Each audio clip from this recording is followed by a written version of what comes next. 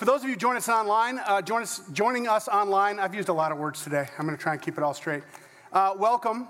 My name is Trent. I'm one of the pastors here. I'm the one that has been given the honor to preach on Easter Sunday. I just want you to know, and all of the rest of you that are here, that I have a peculiar job today, and that is to summarize the gospel of reconciliation, that is the gospel of God, and to give you and all of you an opportunity to respond to it personally. Now, that's not going to be between you and me. It's going to be between you and God. But I want you to know it's my job. And it's why Easter.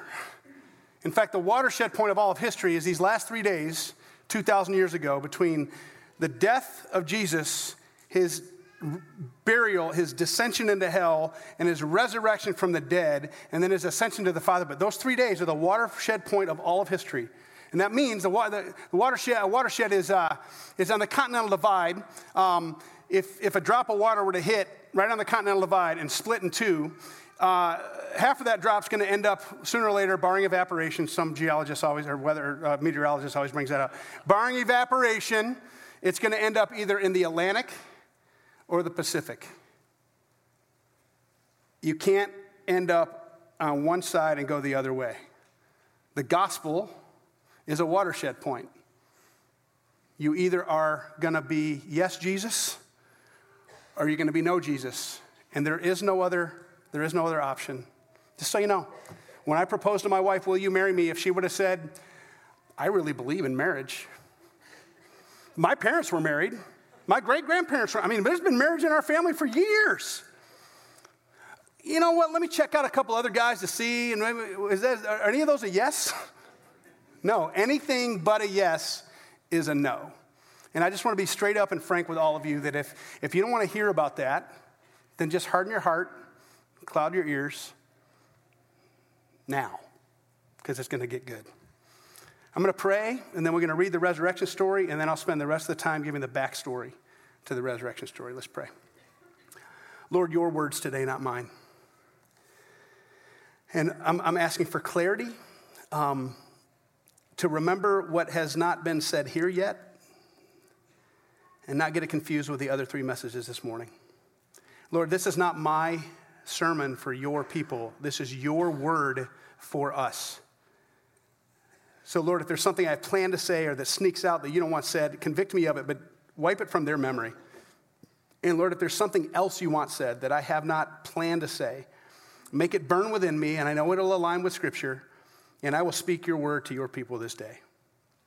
Lord, give them eyes to see what you want them to see, ears to hear what you want them to hear. And, Lord, please soften their hearts so that the seed of faith can take root. We pray these things in Jesus' name and for his sake. Amen.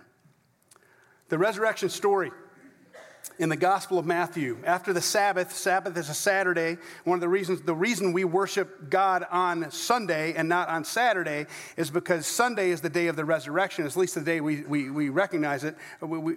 It happened, but what time of morning, we don't know, but it's the Lord's day. It's the resurrection day. That's why we meet and gather to praise God on Sunday. So after the Sabbath, which is Saturday, at dawn on the first day of the week, Mary Magdalene and the other Mary, how would you like to go down in history as the other Mary? Went to look at the tomb.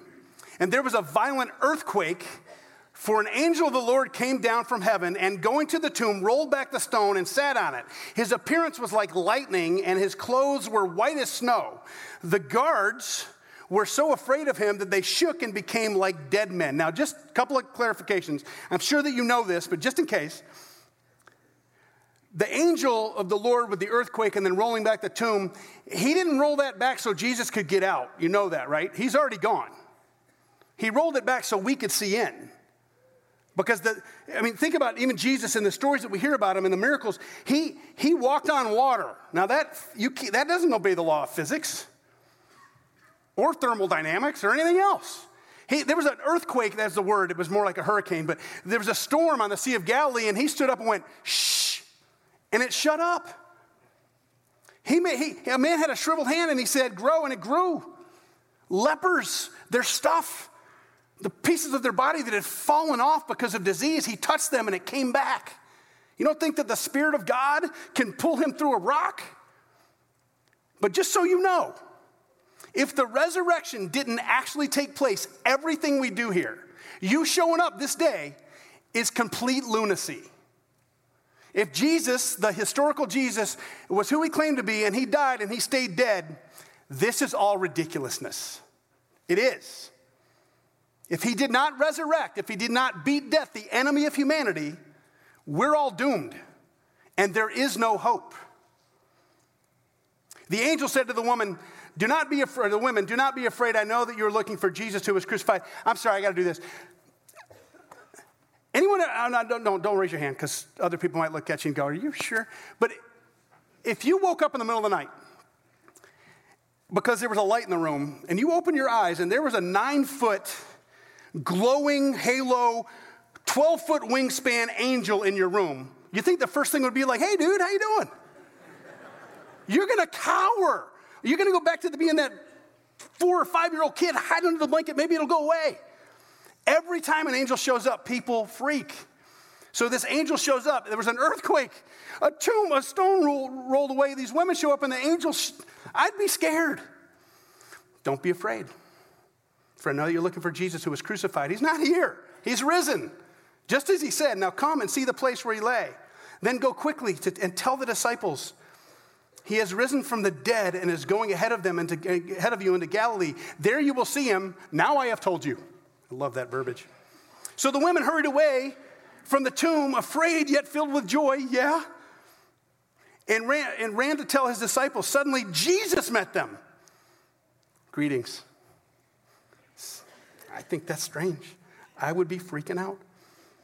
They came to him, clasped his feet, and worshiped him. And then Jesus said, do not be afraid. Go and tell my brothers to go to Galilee, and there they'll see me. And while the women were on their way, some of the guards went into the city and reported to the chief priests everything that had happened. When the chief priests had met with the elders and devised a plan, they gave the soldiers a large sum of money, telling them, you are to say his disciples came during the night and stole him away while you were asleep. Now, just so you know, a Roman centurion, the penalty for falling asleep at your post, there's no trial. They throw oil on you and light you with a torch while you're sleeping. There is no excuse. That's called a Roman candle. If you watch the new movie about the Apostle Paul, that's what they did to Christians when they were persecuting Christians. They hung them on a wall in the city, and they threw oil on them, and then they lit them on fire as Roman candles to light the streets of Rome.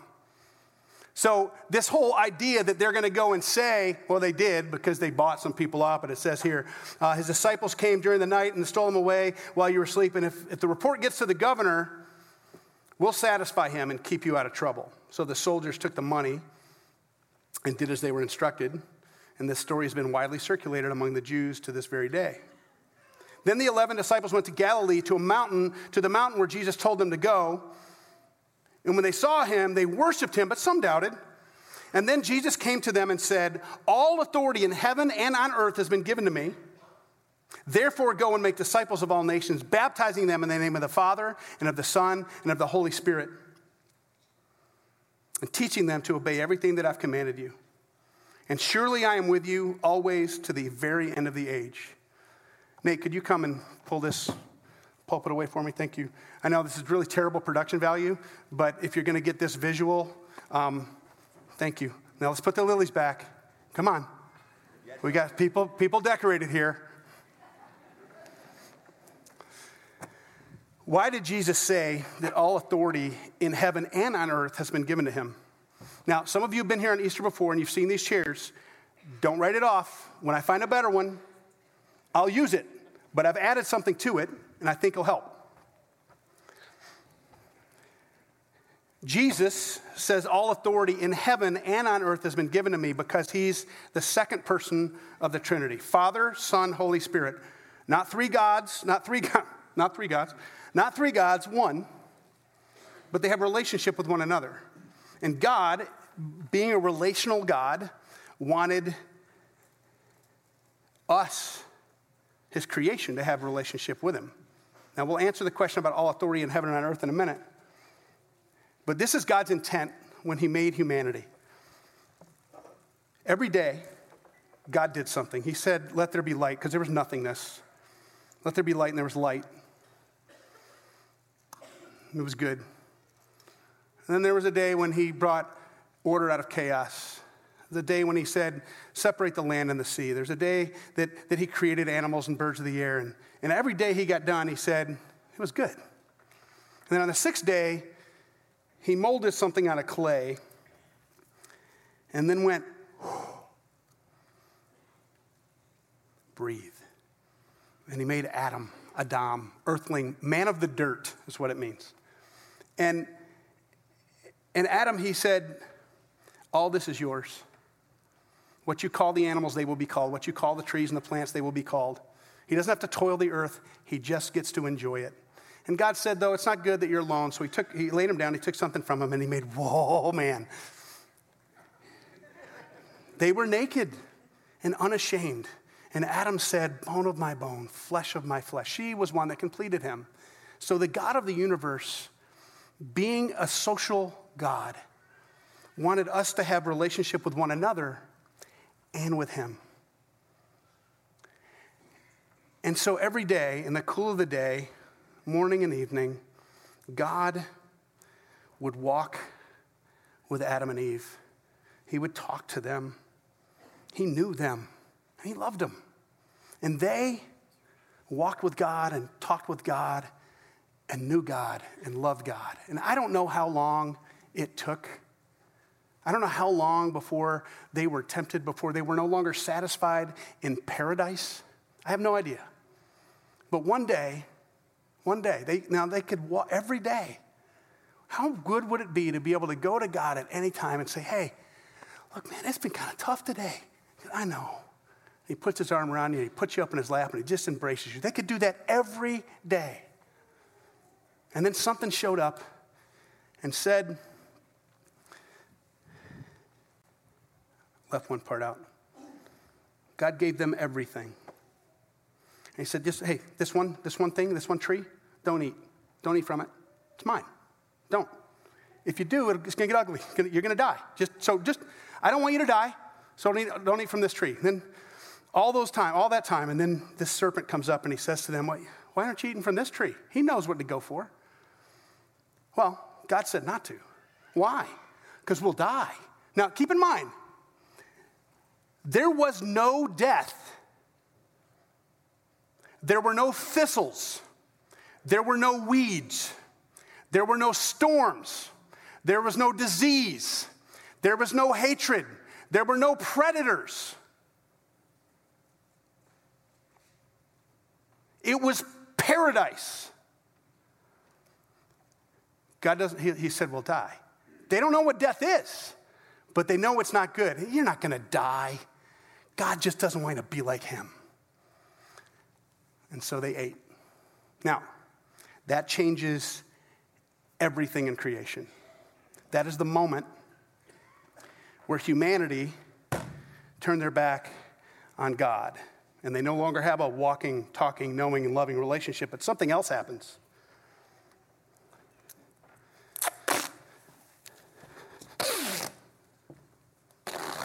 Try not to trip.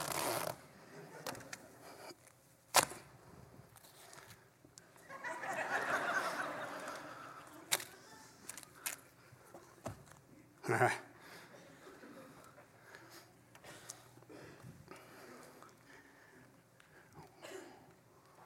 We are now ashamed. God even said that day when he found it out, he goes, where are you? Why are you hiding? And Adam blamed Eve. Eve blamed the serpent. But basically the decision they made was not what you want, God, but what I want.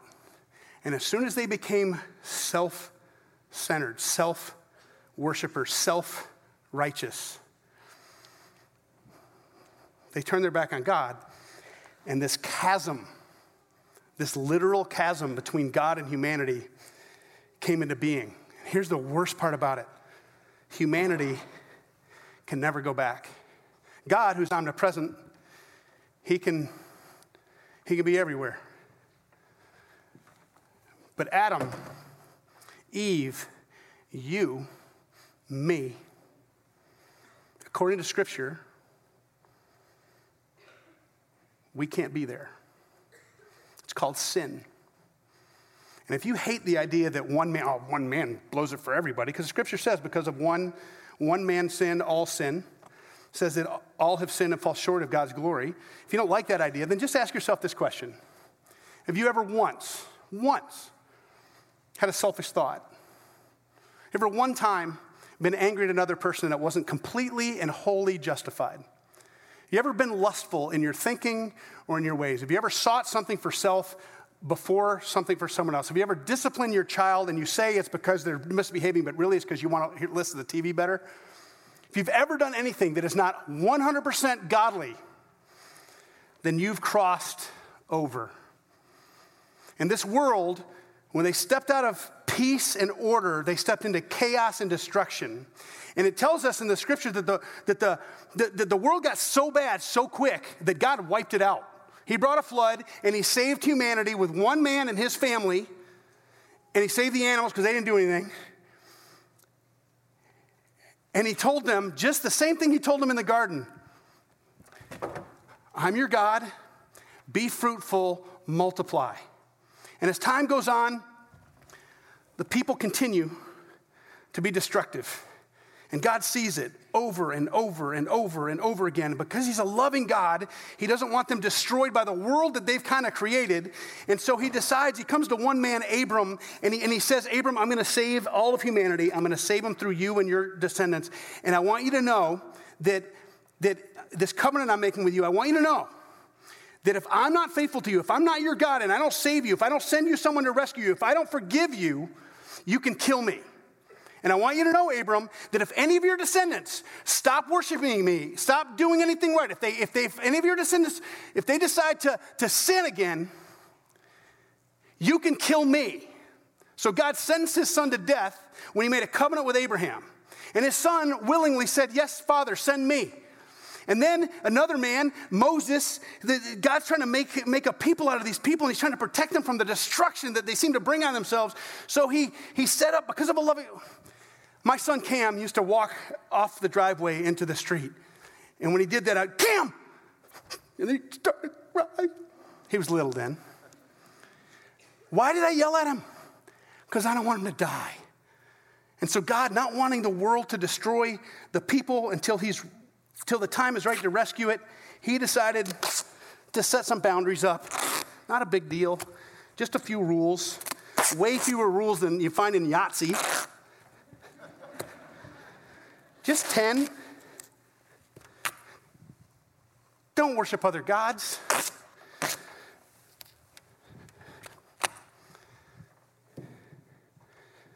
Don't make up your own gods. Don't do evil in my name. Hey, you're not that big a deal, so take a break from creation every now and then. Assuming that fathers love their children and mothers love their children. Assuming that they're good to their children. Honor your father and your mother. Don't murder other people. Is it pretty good? Don't let your lust take you away. Keep your marriage vows. Don't lie, don't steal. And don't say untrue things about other people. We never see that on the internet. Why? Christianity gets all kinds of grief. It's just a bunch of rules. There's 10. Really, there's 2. There's 10. And you know why he set them up? To keep us from pleasure so that we can't be all that we can be? No. It's because when you step outside of those things, the world destroys you and you destroy others. This is love God, love others. That's the rule. There is not one game published by Parker Brothers that has less rules than 2. Not one. Not even Go Fish. God set up, he says that I'm your strong tower, I'm your safe refuge. Look, there's going to be trouble in this world, but I will not let it destroy you. But remember who I am, and remember whose you are. And he goes on, and people do what people do. They walk away, they do all kinds of wrong things. But God said, if you're not faithful, you can kill me. And then Christmas. God decides the time is right. It says that the Word of God became flesh and moved in next door tabernacled among us, pitched his tent next door. And so Jesus walks with us, talks with us, knows us, loves us. And some of us walked with him and talked with him and knew him and loved him. But others, those that had turned this safe refuge, this strong tower, this holding back the chaos and the destruction and the wickedness of the world, those rules that kind of say, look, just remember who you are. Those that had taken that and made it about themselves, made it about their own power, made it about my will, not God's. Those people that Jesus came and he said, no more of this. We don't need this stuff anymore. This isn't what's important. It's not about the rules. It's about what they represent. It's about the fact that I want to show you how much I love you. These people who kept all this in place decided that he needed to go. So they handed him over and they killed him. Yay, happy Easter message. Remember the promise that God had made to Abram? That when your people aren't faithful, you can kill me. And we did. And while he was up on the cross, he yelled out, Eloi, Eloi, lama sabachthani.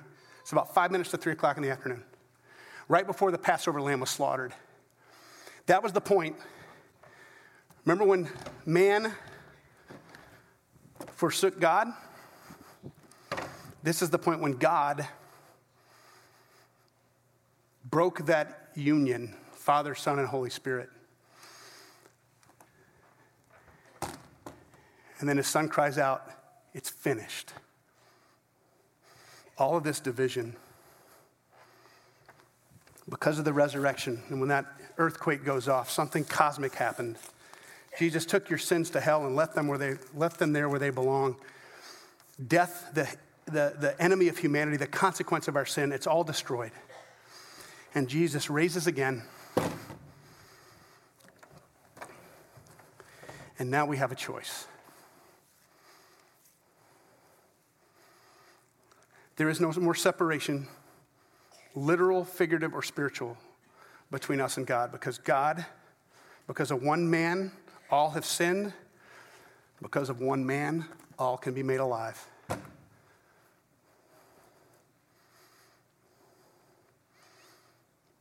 me give you a picture for a second. Many of us, this isn't an accusation, it's just a statement. Many of us, this is kind of how we live. In charge of my own life, I got this. Yep, I know God loves me. We all learned in Sunday school, those of us that went. Why did Jesus come? To save me from my sins. We got it. But I had a friend, Jack Stolt, who's in his 80s now, I believe. When he was in about Patrick Blumenthal's age, he had a visiting missionary pastor come to his church, and he pounded on the pulpit. That's how he started his message. Believe and be damned. Now, there's probably better ways to start a message. But what he's saying is, knowing what God has done, you're still doomed. Just knowing it means nothing. The devil knows it. You think he's going to spend eternity with God in paradise? You now have heard a summary of the gospel, and you know what Jesus has done.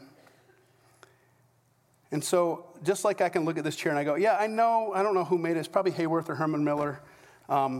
It looks stable enough to support my weight. Yeah. Yep, it could save me. It could hold me. Is it? That's belief. Faith, this is really difficult.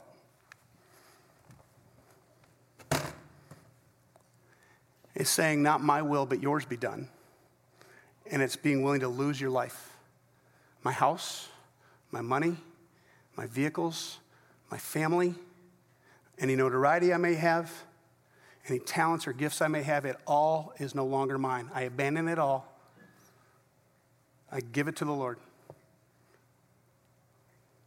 He who would hold on to his life will lose it. If I stay here, I'm not willing to give that up. I'm doomed. But if I'm willing to lose my life, I'll gain it. Here's the beauty.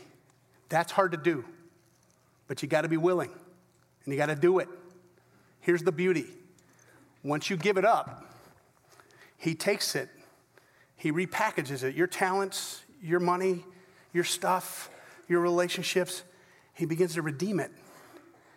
And he puts it back on you. And then he covers over and says, just remember whose you are and who all those other things belong to. This is what's known as imputed righteousness. It means that no longer, when you die and you face God, do you have to say, look what I've done. Does anyone in this room, anyone online, at judgment want to face God and say, I've been awesome. Let me in, you have to. If you've messed up once, all have sinned and fall short of God's glory, and the paycheck for sin is death, destruction.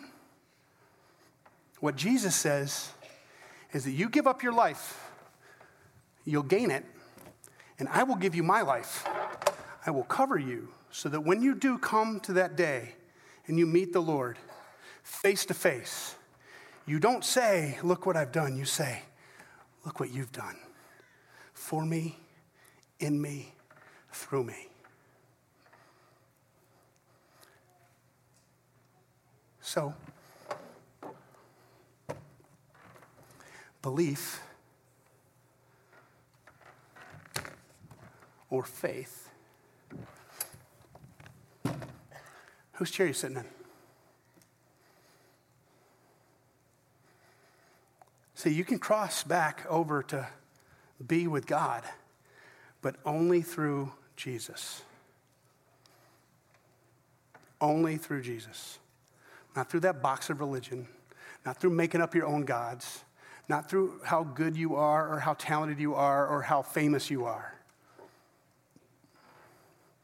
You are naked before the Lord and you're imperfect. Do you want to rely on your own? Or do you want to rely on him? Now, I'm going to say a prayer, and you are welcome to pray it with me. And if you mean it, Scripture says, if you confess with your mouth that Jesus is Lord and believe in your heart, and that's not a just believe, that's a deep down everything I got. If you believe in your heart that God raised him from the dead, you will be saved, period. Your eternal address changes. But if you're thinking about this, I know that when I was 15 years old and I was brought to this spot, I had these thoughts. Like, God, this guy Jay, he was the Young Life speaker that he was just passionate. Lord, he's really convincing, but I don't want to be duped. I don't know. And I don't know much. This is kind of all new to me. I mean, I know a little bit from church, but I don't know. I just want to tell you, if you have any thoughts even similar to that in any way, it's not the voice of God. I promise. It's either the enemy of God, who's the one that tried to pull us away from him to begin with. He's either trying to create doubt in you or get you to wait so that you forget, or it's your own sinful nature that's wanting to say, not your will, but mine be done. I promise you it's not God's voice, because God never says, wait to come to me. With God, today is the day, every day. You cannot show me a time in Scripture when he's calling someone to himself and he says, no, don't come. Don't come. So if God is drawing you, if you have the thought, today's the day, that's the voice of God. Not mine, his. One other thing. I promised that I'd bring you to that watershed point. I just want you to know. You have free will, and God loves you so much, he does not impose his will on you. If this is how you came into this room today, and this is how you leave this room, okay. But according to the Scriptures, you're on your own.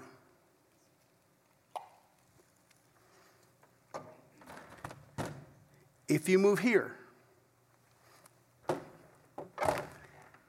he's on you, in you, under you, through you, around you. That's the decision. And it doesn't matter if you've made this decision or switch chairs, first time, fifth time, 500th time, doesn't matter. If you came in this room in control of your own life, my will, not yours, and God's calling you to say, your will, not mine, today's the day. Now I'm going to pray. The beginning of that prayer will be just between me and God. You can overhear it, but I'll be praying for you. Then I will pray a prayer. I'll pause, and then I'll pray a prayer that is just confessing my own sin, receiving Christ as my Savior and Lord. And if you pray that prayer and you mean it, in the middle of that prayer, I will actually switch seats. If you pray that prayer and mean it, your eternal address is assured to be in paradise again and not where it could be otherwise. Let's pray. Lord, I'm asking, I'm hoping that I was not a distraction to your message today, that your people got a summary and a clear presentation of your gospel. Lord, if there is anything I said that got in the way from people hearing you, I pray that you wipe it from their memory now. Convict me of it, but wipe it from their memory so that it doesn't keep them from coming to you. And Lord, I know you're always present, and I don't have to pray this, but I want to say it out loud. Anyone here who prays along with you, prays along with me, and brings themselves to your feet, hear their prayer, Lord. Honor their prayer. Receive them into eternity and embrace them as they embrace you as Lord of their life.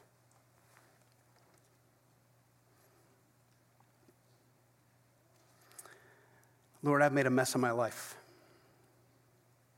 I've sinned. That leads me to being separated from you. Forgive me. And I wholeheartedly accept the gracious work of Jesus, his life, his death, his resurrection, and his ascension back to you. You told us that he has all authority in heaven and on earth. I submit myself to that authority. I receive your forgiveness, and I ask that you dwell within me with your Holy Spirit, and that you give me the ability to day recognize that I am not my own, but I belong body and soul, in life and in death, to you, my faithful Savior.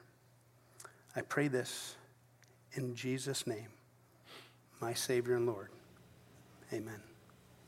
Now the band's going to play. I just want to encourage you to do one thing. After the service, if you prayed that prayer, or any time during this song, if you come forward, someone will meet you up here to pray with you. But if you prayed that prayer, tell someone before you leave this room. The scripture says, let the redeemed, those who have been bought back, the redeemed of the Lord, say so. Now there's a reason for that. If I speak it, it's meaningful. So if you prayed that prayer and you don't want to tell anyone, it's like a seed that has no roots, and the wind comes, it'll blow it away. That's not on God, that's on you. If you prayed it and you tell someone, it gives it meaning. Roots start to take. So if you've been bought back, tell someone today. And if you want prayer during this song, after this song, there will be, if we see you coming down here, there are people that will gather down here and pray with you. It can be over to the side. You show up down here, someone will meet you to pray with you. Tell somebody. Tell somebody. If you decide not to, it's a thing in the scriptures called fear of man. You're more concerned with what someone might think of who you used to be or what you've done or that you've claimed to be one way, and now you're kind of saying they're not your audience. There's not a person in this room that if you tell them that you just gave your life to Christ or you just switched chairs for the 15th time, there's not one person in this room that's going to shun you for that. In fact, there's a celebration in heaven right now. So folks, I mean it. Tell someone. And if you want someone to pray with you, they are here to pray for you. Just come down by the stage, come over on the side, someone will meet you. Don't be afraid. Remember when the angel shows up? Don't be afraid. When Jesus shows up, Don't be afraid. 365 times in the scripture, we're told in relationship to God or his messenger, don't be afraid. Folks, don't be afraid. He rescued you. Say so. The Lord bless you and keep you and make his face shine on you. Be gracious to you. That means to give you grace. The Lord turn his countenance toward you, smile at you, and give you peace. And all of God's people say, amen. Go with and in the peace of Christ.